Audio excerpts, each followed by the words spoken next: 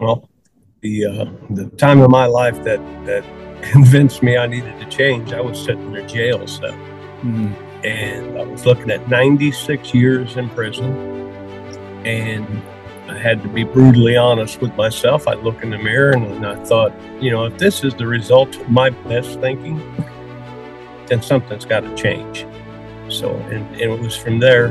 But just this past year, is God been opening the door with Kairos Prison Ministry for us to be board members and work on different venues, helping incarcerated people see that there's hope.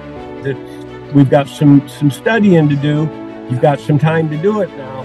So let's start. And that's what I did. I looked at my time in prison as my education. Yeah.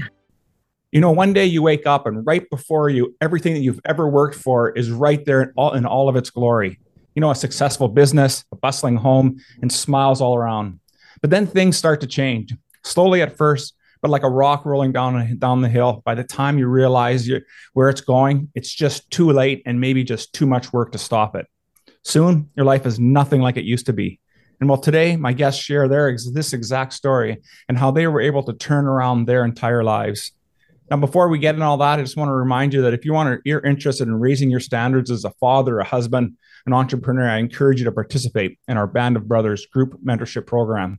We're just a group of ordinary guys working towards living extraordinary lives. You can find us at the Awakened Man Training Academy at members.theawakenedman.net. With that, let's get on with today's episode.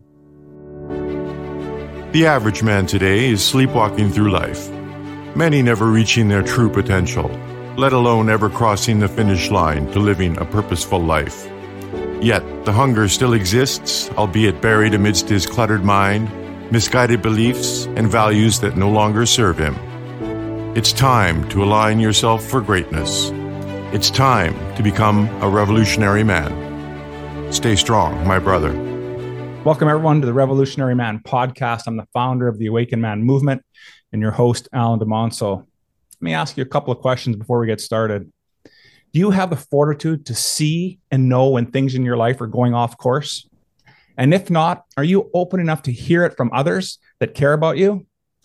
All of us make decisions daily.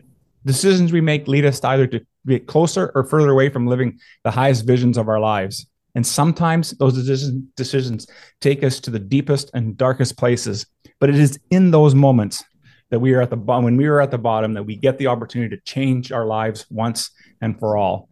Well, today, my guests share this incredible redemption story, and I think it's one that I would say that it's one from fear to faith.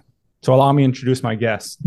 So Nicole Thompson is a published author, and she's here with her husband, and whose testimony of deliverance from a meth addiction and insanity of living a life that is impacting the lives of everyone that it touched.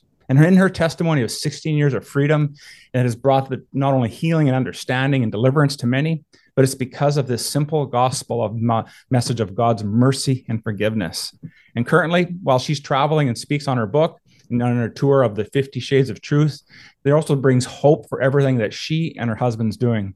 So I want to welcome the two of you, Nikki and Anthony, to the show. How are things today? Excellent. Glad to be here. Thank you. Yeah, great to have you. As we were saying, we're getting started. I was really excited when I was reading about your background, your story, and what the two of you have gone through, and that having you on the show, I think today is going to be so powerful for folks when they get to hear this episode. So as you know, in our work here with the Awakened Man, we're always talking about all of us being on a hero's quest. And so I'll put this question to you, Anthony. Tell us about a particular time in your life when you were challenged, maybe you felt lost, and you knew things had to change. What did you do how did that experience shape you in the work that you're doing today and the man that you are? Well, the time of my life that convinced me I needed to change, I was sitting in a jail cell. And I was looking at 96 years in prison, and I had to be brutally honest with myself. I look in the mirror and I thought, if this is the result of my best thinking, then something's got to change. So, and it was from there that I started on my quest to know the Lord. Truth is the one thing that I've always set my sights on. Even in my insanity, I wasn't I wasn't a real good liar, but looking at myself in a stainless steel mirror in a jail cell, the truth was, this is not going to work. Yeah, and I started from there. Absolutely. And what a place to finally find that truth, right? And then not only at that time, things weren't all roses either for you, Nikki. Isn't that correct? Yes. So we were separated and divorced when Anthony found himself in prison, and I had been using for about 4 months or so, methamphetamine. And so it just was a spiral out of control for basically the next 3.5 years until he would show up at my doorstep. Incredible, right? And as I had said in the intro, both of you had a successful business. So it's not like life wasn't going well at some point. Life was going extremely well. And yet things happen in our lives. And I just thought if we could spend some time and talk about how easily we can be, I don't know if it's necessarily what the right word here, if we just get lulled into this belief that, everything is fine and we can't see the challenges in front of us. I was wondering if the two of you could talk a little bit about what that was like and how it took for you to finally wake up and realize that things needed to change. Well, I'll start and then let him tell one of the favorite stories I have. So when we first were married 25 years ago, as you said, we were blessed with a construction company. And with that, we brought in several friends from Anthony's past. We were sober, clean, a good family. And we believed that our family-friendly lifestyle was going to be able to impact all of these workers. And when Anthony found himself in prison 4 years later, God revealed to him a key moment where bad company truly does corrupt good morals. And so that definitely we can see where we were pushing the bar. And I'll let him share that story. Sure. Well, to set the stage, first of all, we got to understand that 25 years ago, we had basically no foundation in the knowledge of the Word of God. So when we're using scriptures to describe events in our lives today, we were not aware of these scriptures then. So the bad company corrupts good manners. At one point in time, we had about 25 or 26 guys working for us full time. And the majority of those guys were fellows that I'd grown up with in the past, people that I'd known. Everybody had a skill set, roofers, siders, and all that. So, I mean, like Nikki said, we were trying to influence these people, giving them an opportunity to get their lives together and get them some money in their pockets and stuff, take care of their families and try to affect them that way. And, well, that doesn't work because within about 6 months, the drugs, the alcohol, the lies, the infidelity that these men were casually just walking in began to creep into our home, and it was just a short time after that I found ourselves starting to sell pot, sell meth, and then all kinds of other stuff come along with that. But in jail, I literally asked God, how does this happen? I mean, because when we married, we had a really good, strong desire to walk correct, to do right, and to help others. I mean, we weren't like this crazy couple that was, okay, now we're together, let's just sell meth and everything. We didn't do that. But I asked God, how does this happen? And he brought me back to a moment, the very first time that the compromise that I made. I had a fellow that worked for us come in and ask me if I knew where to get some marijuana at. And of course, I'm like, dude, I don't mess with that stuff anymore. I've been clean over 5 years now. And he goes, yeah, I know you don't do it, but it's not like you forgot everybody that does. And it's going to take me longer to dig up what went through my mind in about 15 seconds. It's going to take me about 3 minutes to explain it. Yeah. First of all, this guy, He's got hair down past his shoulders. He's about 130 pounds. He's 6 foot tall, 6'1". He's been on drugs for a long time. He's driving an old Ford pickup truck with ladder racks on it, rusted out all around it, no exhaust on it, barely any brakes. He's got a warrant for his arrest and no license. Hmm. He's my siding applicator. In just a short period of time, the thought goes through my mind, look, I mean, I know somebody that I could send him to, so it's not that big a deal. But if this guy leaves here today looking to go buy weed and he gets arrested, first of all, my siding job doesn't get done. He's already like $500 or $600, into me for the job. I'd have to bond him out, which would totally obliterate what he would make on the job. So I'd have to pay him even more to keep him going for the next. I mean, it's like the compromise was there. So I said, okay, I'll make a call. Mm-hmm. So I called somebody and I said, hey, I got a guy, I'd like to do this. And he's like, okay, that's fine, but don't send him to my house. I'm like, well, I don't want to come and get it. He goes, well, you haven't been out of the game for that long that you can't send somebody I don't know to my house. So here I am. Now I'm stuck. Yeah. I tell the guy, okay, this is the last time. Don't ask again. I go over. The guy convinces me, well, the guy's going to be back. That. So here, buy this amount. That way you'll have some. You won't have to keep making this trip. I went back, gave him what he wanted, told him don't say anything. I had a little bit more that he could get later. And next thing I know, the following day, one of my roofers comes and says, hey, can you get some more of that stuff that you got for this guy? And I'm like, well, here we go. Yeah. It wasn't 2 weeks, and I found myself driving back and forth, picking up 20 and 30 pounds of marijuana, cocaine, making methamphetamine. I mean, it happens so fast. And like I said, even myself, after I had been arrested, trying to look back, it's like, how did this happen? That's where God took me. That was my first compromise. Obviously, we compromise in our mind and stuff, but the first physical act of compromise. And from there, I mean, like I said, I was facing 96 years, only took 4 months. Yeah. 4 months. And it was just ridiculous. Unbelievable. And what and just to make sure everyone understands, you guys, you are a strong couple. You are good people. This isn't like something that happened because of, bad upbringing or whatever thought it was. This, you guys are outstanding people, and this can happen to any of us. And I love, Tony, that you use the word the compromise. I've never heard of it put that way.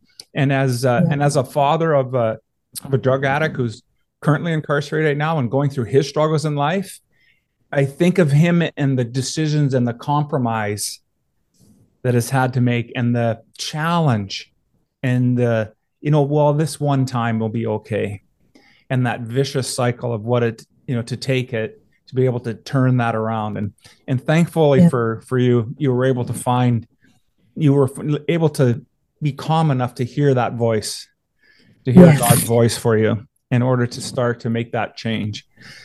So so now you guys do a bunch of other work, but is it hard sharing all of these intimate details with everyone and talking about it? Or do you find this not at all more therapy?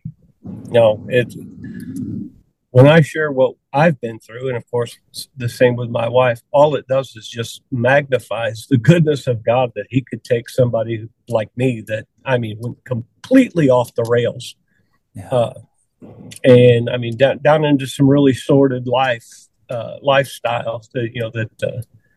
that he could take me and set me on a high place, to where I could tell the story about his love, his mercy, his grace, and his trust. The Lord believes in us even more than we believe in ourselves. Yeah. But because he understands what his Spirit is capable of accomplishing in us when we yield to the truth of his word. Yeah. 100%. And now you had said, I think, Nikki, you had mentioned that it took some time there for Tony to come back. And so a double question here for yourself, Tony. What was that like to be able to come back and ask for, I'm going to put words in your mouth here. You can clarify when you get a chance, to ask for forgiveness, or to ask Nikki to take you back into your life. And then for you, Nikki, in the work that you were doing, and at that point, what was that like? And I wonder if you could share that part of the story. What was Freddie? Yeah. So the 3.5 years he was in prison, I was on meth the whole time, drinking drugs, just craziness. And I would get these letters, and every letter was filled with scripture, apologies, that, he was so sorry. He had changed. He knew what he did wrong. And every letter he would sign, love always and forever, your husband. Well, later he explained that he was standing on Romans 4:17, calling those things which be not as though they already were. We were divorced. Because we were divorced. And I was like, he's an idiot. He lost his shot. Like, what we didn't say was we had 9 kids. We had 8 kids when we got married, and then we had one together. And so literally 8 kids under one roof. So, not bragging, but we were trying to do the best that we could with the tools we had. Yeah. And so I felt mad at him and definitely angry at God, because how could God rip our family apart, allow us to rip our family? And I didn't have any ownership. I didn't see my role in any of it. I blamed him for everything. And so when he got out of prison, he showed up at my doorstep, and instantly the thoughts were like, oh, you better slam that door. Like, look at him, look at you. He is disgusted. He is here to judge you. He's a holier than thou Christian. He will not put up with you, like, living the lifestyle you're living. I know that I had a blown out vein. At that time, he didn't know that I had gone that far in the meth world. And so I was very scared of not just the judgment, but of the consequences that he would definitely impose, or so I thought. I was going to slam the door, and our 5-year-old Freddie came running in and said, oh, daddy. And so I couldn't. I had to let him come in, and I had to listen. And we went to the kitchen to sit down and talk, and Freddie would not calm down. Like, he was so excited to see his dad. You got to remember, I was in prison for 3.5 years. So he was 18 months when I left the house. And yet he still, even just a couple of visits that she was able to make, he could still recognize my voice without even seeing me. Yeah. Because he'd come running and it was daddy. Yeah. So I'm, again, believing that I'm about to get a lecture, and I had continued to ask Freddie, go in the other room, let us be, and he wouldn't listen. And before I knew it, a whole slew of curse words came out of my mouth to my 5-year-old, telling him to get into the bleepity bleep other room. And as he held his head down and began to cry, these big old crocodile tears, I knew for sure I had done it. Like, that was it. And Tony just held up his hand and he said, Freddie, come here. And he picked Freddie up and he put him in his lap, and he just began to hug him and, like, rub his fingers through his hair, lovingly caress his back. And he started to say things like, Freddie, mommy and daddy love you. And mommy and daddy really want to hear what you have to say. But first, mommy and daddy need to talk. Everything you have to say is so important to us, and mommy and daddy will come hear what you have to say. But we need you to be the obedient little boy that you are. Go in the other room, and when we're done, we'll come in. And to be honest, like, I had never witnessed that. Like, that was literally the kindness and goodness of God on display that we read about in Romans 2:4, or even the fruit of the Spirit, like love, joy, patience, kindness, goodness, but most of all, self-control. How much self-control does it take when someone attacks your child verbally, hurts them, and you don't lash back out? And so he was able to pull me into his peace, and every doubt I had was erased that day. Like, I call it my Damascus Road experience. I share it every opportunity I get, because I believe that is the key identifier. When you are connected to the love of God and you have that, you're able to give that. And when we can give that, we are able to see people change. That's what melts hearts. It says that's what woos a person in and causes them to want what we have. Yeah. And so, I mean, That morning, I woke up hating Tony Thompson. There was no way we were getting back together. By lunchtime, I was ready to buy whatever he had. Like, I wanted it desperately. Outstanding. Any more thoughts on that, Tony, and from your perspective? Well, just to build off of that, like in Nikki's book, she discusses, I mean, her Damascus Road experience, but unfortunately, there were a few other setbacks between then and the time that we actually moved to a place called Kankakee, Illinois. Never heard of it in my life.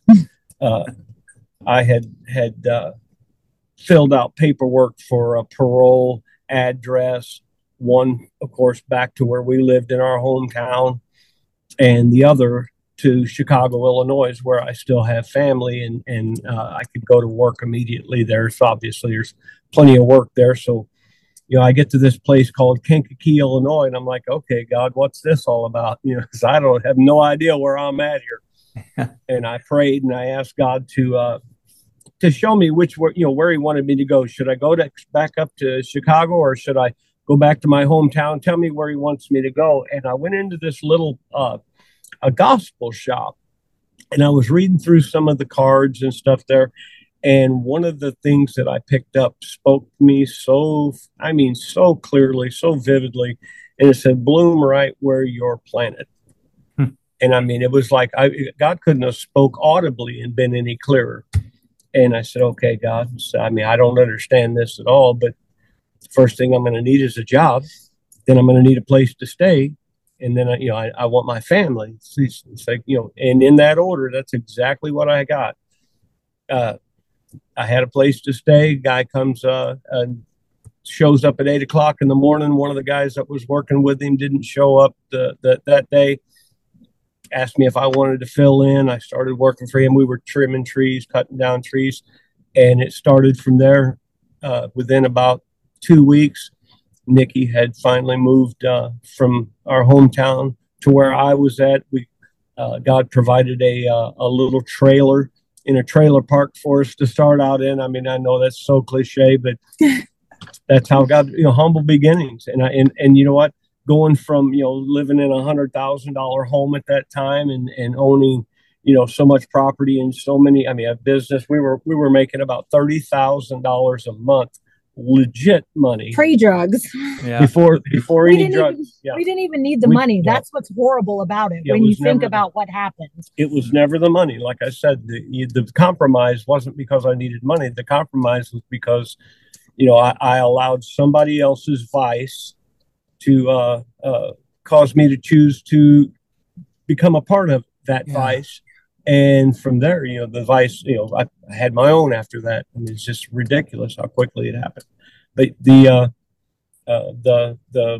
place that we ended up, in the trailer park, we started immediately. The very next year, I started a new business, just doing lawn maintenance and tree removal and landscaping. And within a couple of years, we were doing $60,000 to $80,000 a year, which was, obviously so far beneath what we were accustomed to, but more than enough. But it was more than enough, and we had so much time. We could travel, we could go do things. We had, where we could minister to people, minister our children or growing adult children and whatnot. So it was, and even today, I mean, I'm not making $300,000 a year like I was, but we have so much, and we have, the opportunities that we have because of the time that we still have is, it's worth more than any amount of money. Well, for sure, and because the perspective changed now completely, right? And because you were open and willing to hear, as opposed to being in a do state. And I think that's what happens for a lot of us, is that we're so busy doing things and that we don't have time to listen to when God is speaking to us. And when we do, we don't really need as much as we think, and we can actually survive and thrive much greater. And that really leads me into the next thing I wanted to talk about. I really wanted to get into the work that the two of you are doing. And so I was hoping you could tell us a little bit about Celebrate Recovery and your Prisoner to Preacher work that you're doing. Well, in 2016, our pastor approached us about starting up a Celebrate Recovery program. He'd heard about our story from a couple of the people that we were at church with. We gave a snippet of our testimony over lunch one day, and he was amazed, and he's like, yeah, we need guys like you to be able to launch a program. They tried to launch it like 3 or 4 other times. It just never would get off the ground. Looking back at our beginnings, I can probably pinpoint the reason why. It's commitment. It's commitment. It was a struggle in the beginning. So we took the training, about 9 months of training. The following year, 2017, April 6th, we opened the doors for the first time. Celebrate Recovery Thursday evenings at 5:15. We serve a meal. 6 o'clock large group, 7 o'clock small groups. They're Covenant Community Church here in Madisonville, Kentucky, and we've been going ever since. Of course, through COVID, we got shut down like everybody else did, and unfortunately, when we opened back up, the majority of our men's group, which I led, had relapsed. The money and stuff that there was a lot of stuff coming through COVID, and it was not healthy. We've got some of them that are showing back up, some of them part-time, some of them, just once in a great while. But the Celebrate Recovery is doing well. Now we're running about 60 to 70 people a week again, mostly women. We have a women's, a women's recovery house. There's a couple of them here in town. Yeah. So they bring all their women there, and it's really great because Nikki has been able to really impact a lot of those women. And we even have some of them are turning out as volunteers now, and their lives are starting to change because of, the influence and what they're feeding on instead of the negativity. You keep them around positive people, speaking the word of God, speaking life over their situations. One of our guiding principles is the scripture, be not conformed to this world, but be transformed by the renewing of your mind. Continual renewing of the mind. Yeah. Well, the thing of it is, what I recognize in myself, so I'm sure that other people struggle with, is just the things that I thought I knew that didn't work. I had to be willing to actually allow the word of God to replace what I believed. And when I did, then when I started doing this, things started working out really well. But, to get that impetus started, you got to first realize that God wouldn't tell us to renew our mind if our mind wasn't messed up. So, for sure. And one of the reasons why we love leading Celebrate Recovery is because it has such a proven discipleship process. And honestly, everyone needs Celebrate Recovery. It is not just for drug addicts. The hurts, habits, and hangups, everyone has stuff that they need to deal with through the word of God to heal and then move forward and not be hung up on their past. And so part of the biggest blessing is we get to walk alongside discipling people. And that's what Anthony's talking about, that mentorship. We also run the food bank for the church.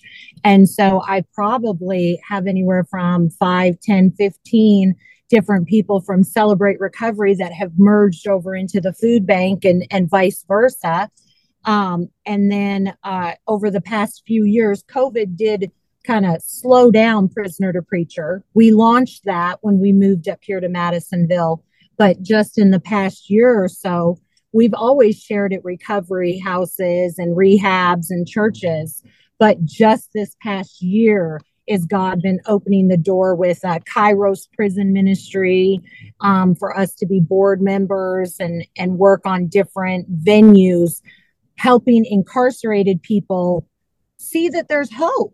That they don't have to have what they settled for. There are options. And so I think I love that most, watching my husband mentor men, because that's a big part of what's missing in today's society.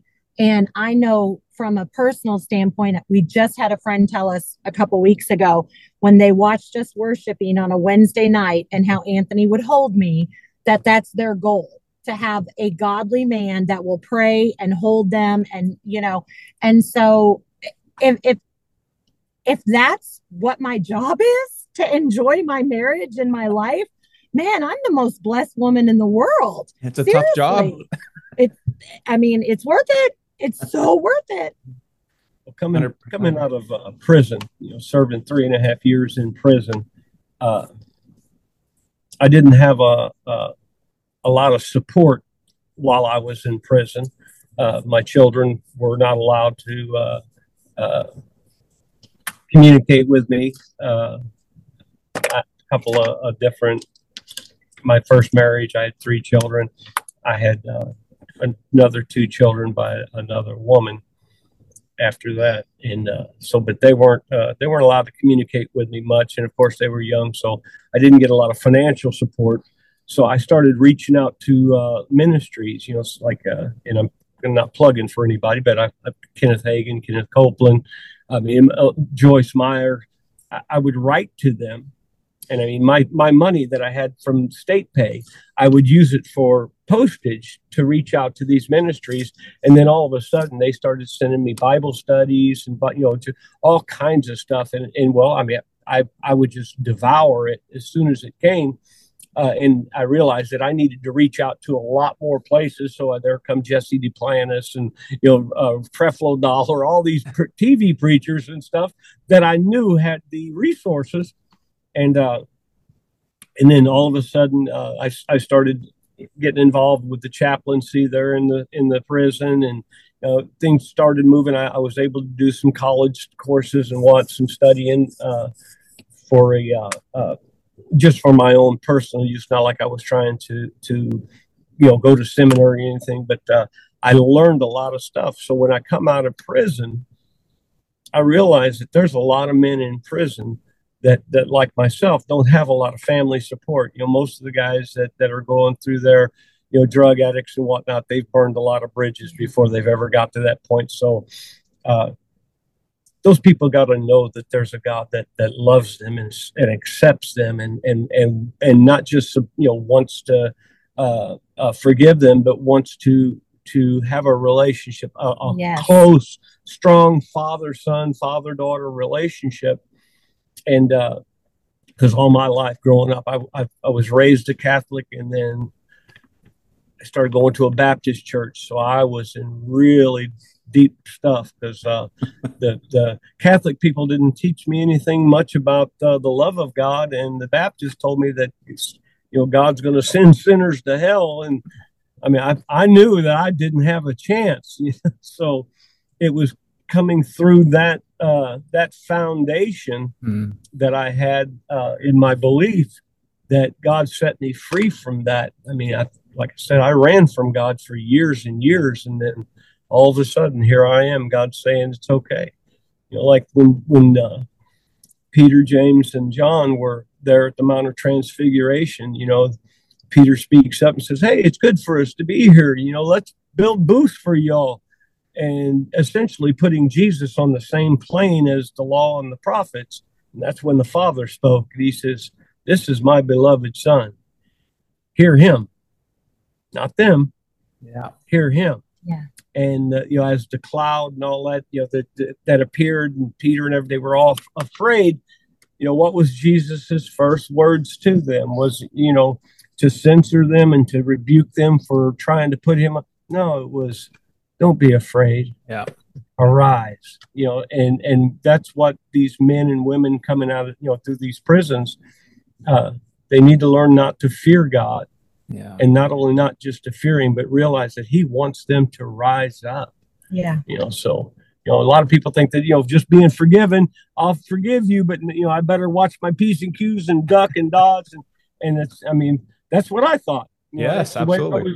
And it was, it's a miserable life. So you alluded to the book and our traveling. We've been blessed to go northeast, south, and west. We've been to Minnesota, New Orleans, Virginia, Kansas, like all over, sharing our testimony of God restoring our marriage, because that's what the book is, the testimony of the freedom we found.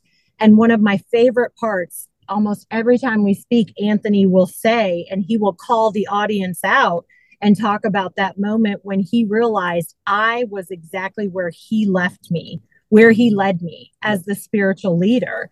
And so we really try to talk to our men and women about intentionality, and that, their past doesn't have to define them, but through Christ and that relationship and just beholding Jesus, they will be able to give that to their families as the leaders. Well, God had spoke to me one time in prison, and it was one of those times where, I was holding conversation. We were having dialogue.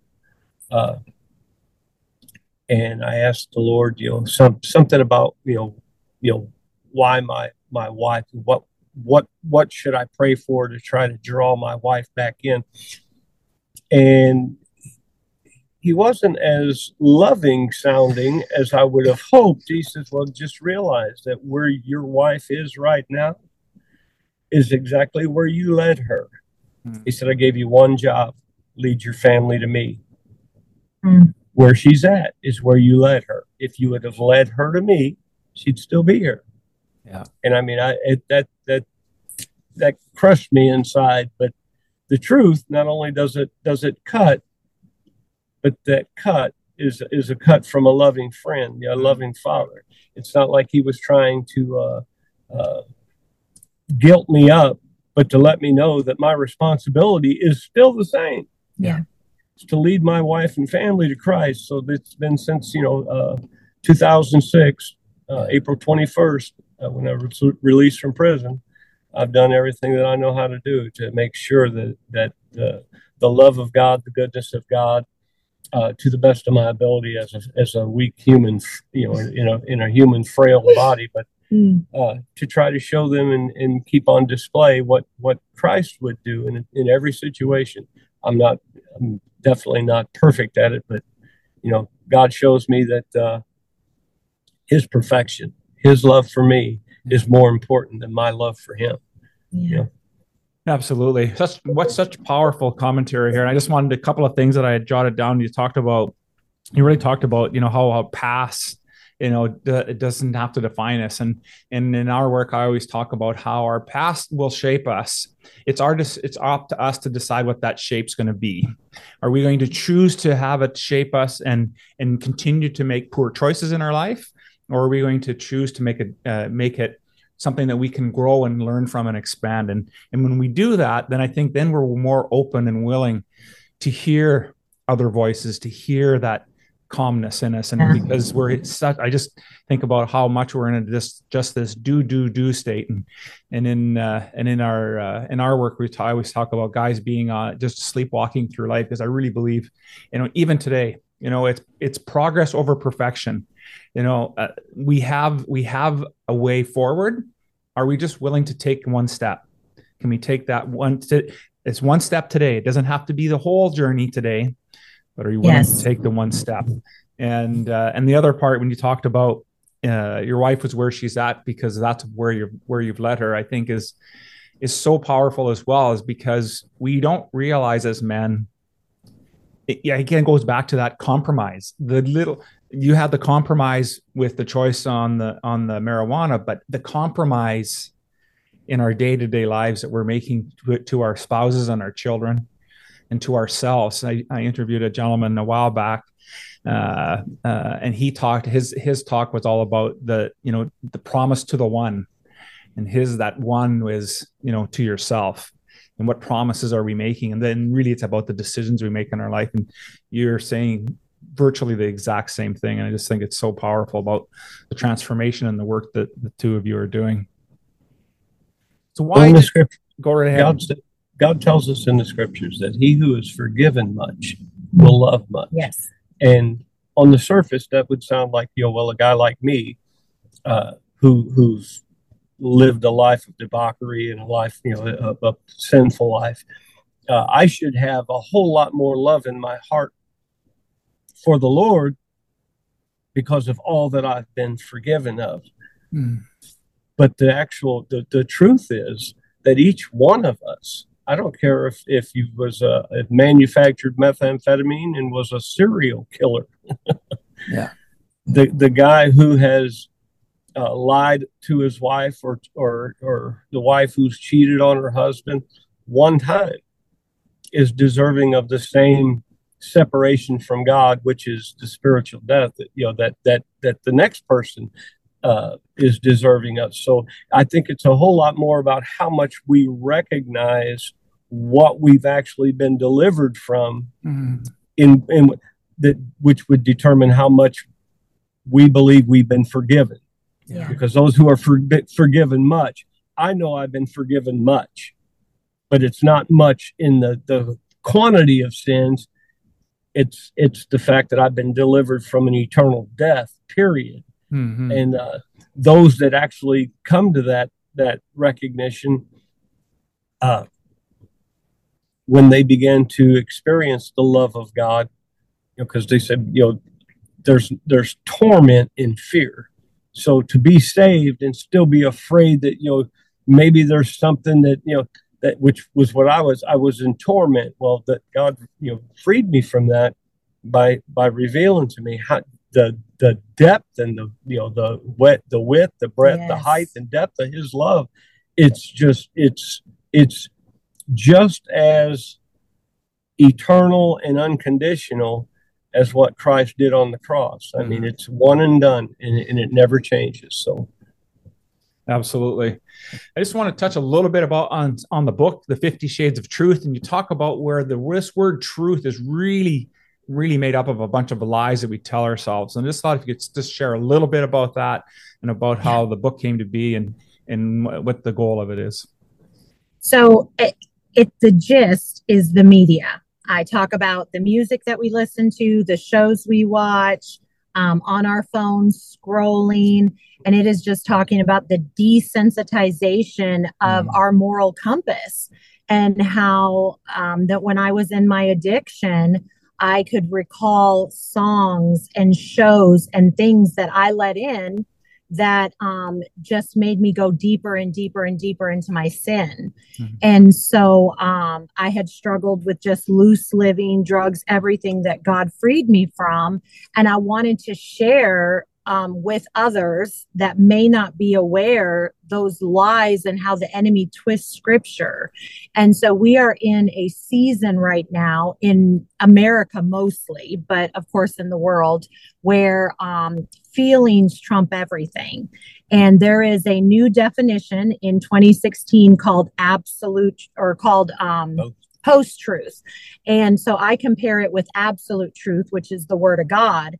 But post-truth means what I feel is what dictates what is true. And that's how we get all of this, fluidity and all of these different things that are compromised. They are 100% compromised. Well, if it feels good, do it. Well, we know as ex-drug addicts that instant gratification serves our flesh, and we're called to die to our flesh daily. And it's a blessing to get to do that. I think about my worst day with Jesus is still 1,000,000 times better than my best day out there in the madness. And so I talk about my drug addiction, addiction to pornography, loose living, and the different things like Grand Theft Auto, and other things that we allow our children to see. And we're supposed to protect them. Going back to what my husband said about where is my wife and where are my children? They're where I led them. Well, also what you allow them to witness, because when we stand before God, we will give answer for what we allowed in our home. And so as parents, as people of the church, of the community, it does take a village to raise a child. We have become foster parents.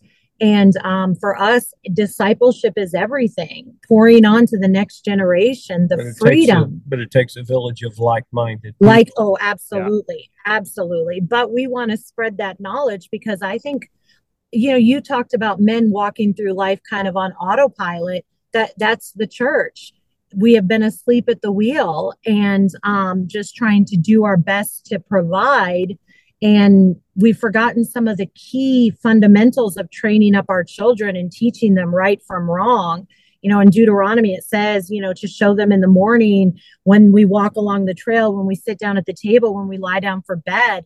If we are not giving our children consistent examples of that's not God's best, I mean, we don't want to push hate, but that's not God's best for you. And then sharing where you can have victory and you can overcome and you can succeed.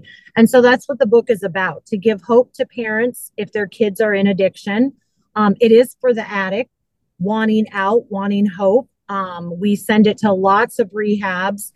We currently have a mission on Prisoner to Preacher, where if someone goes to the website and buys the book, for every book purchased for $20, we send one to a local prison or jail.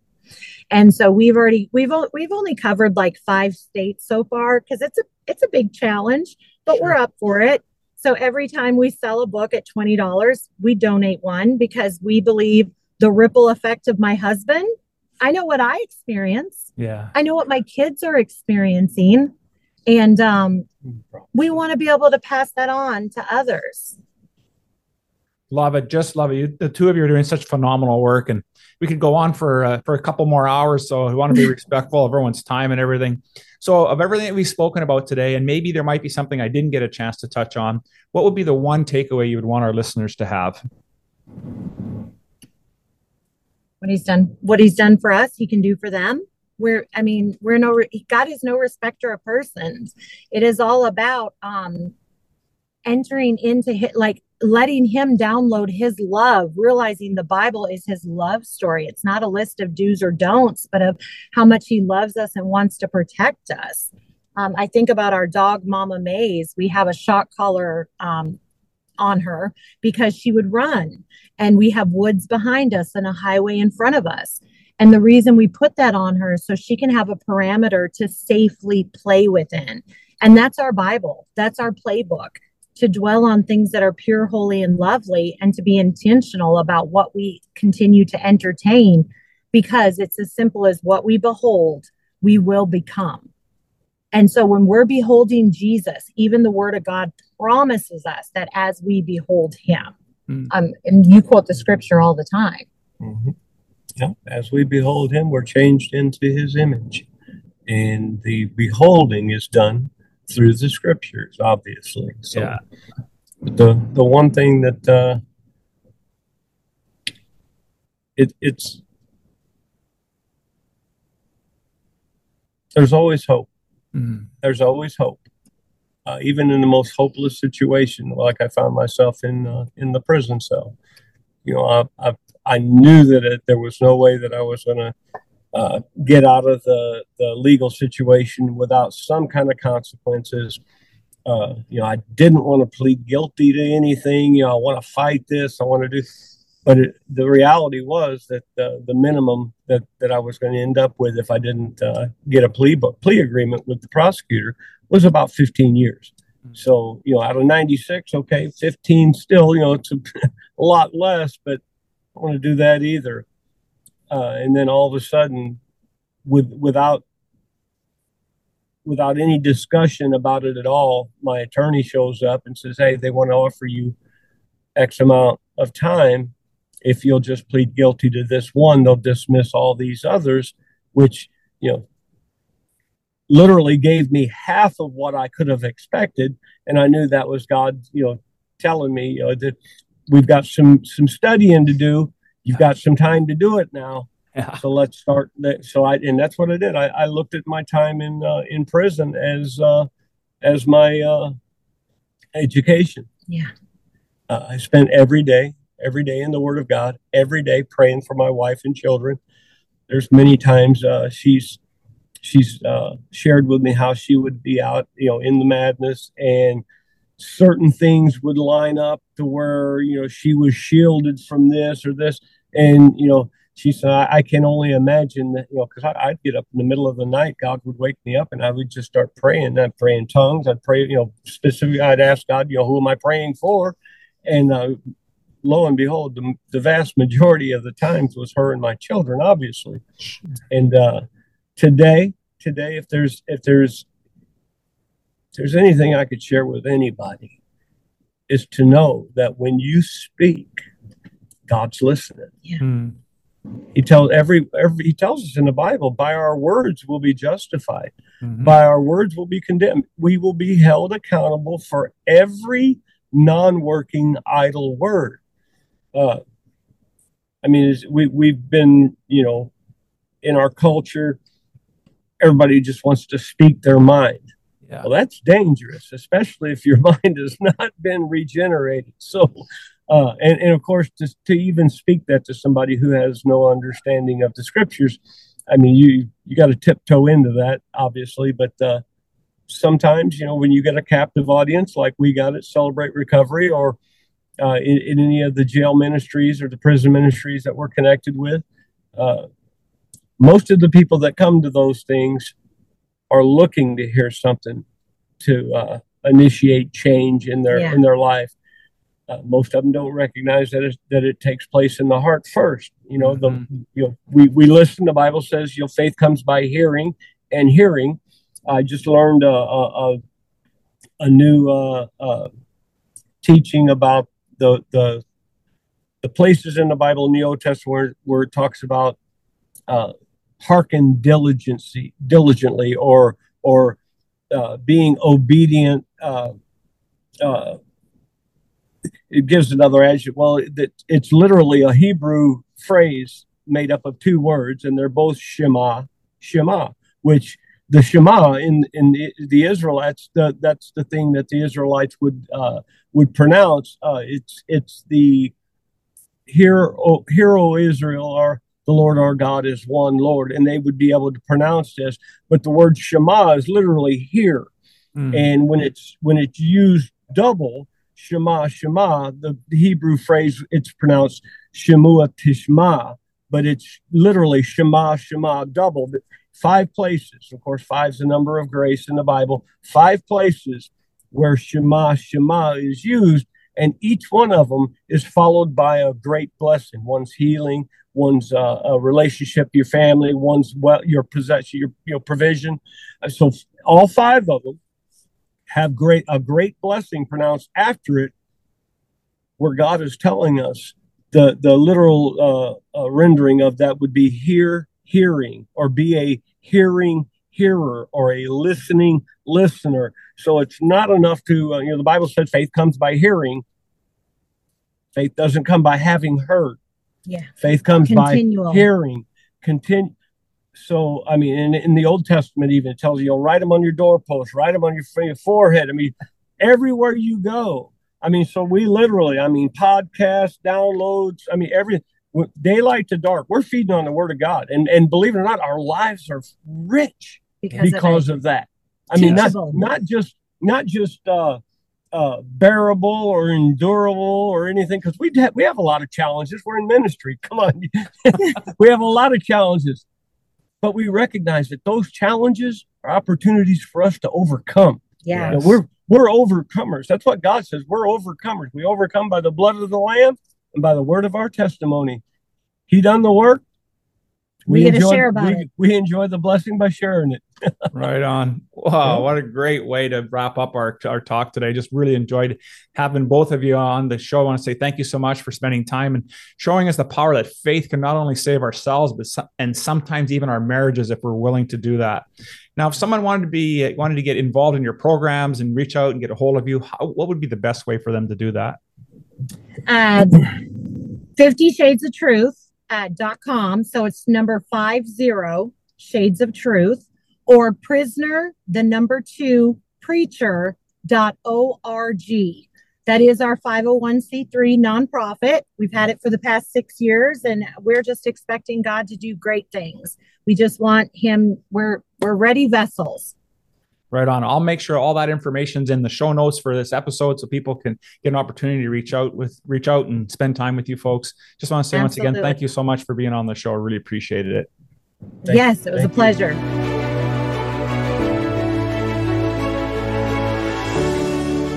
Thank you for listening to the Revolutionary Man podcast. Are you ready to own your destiny?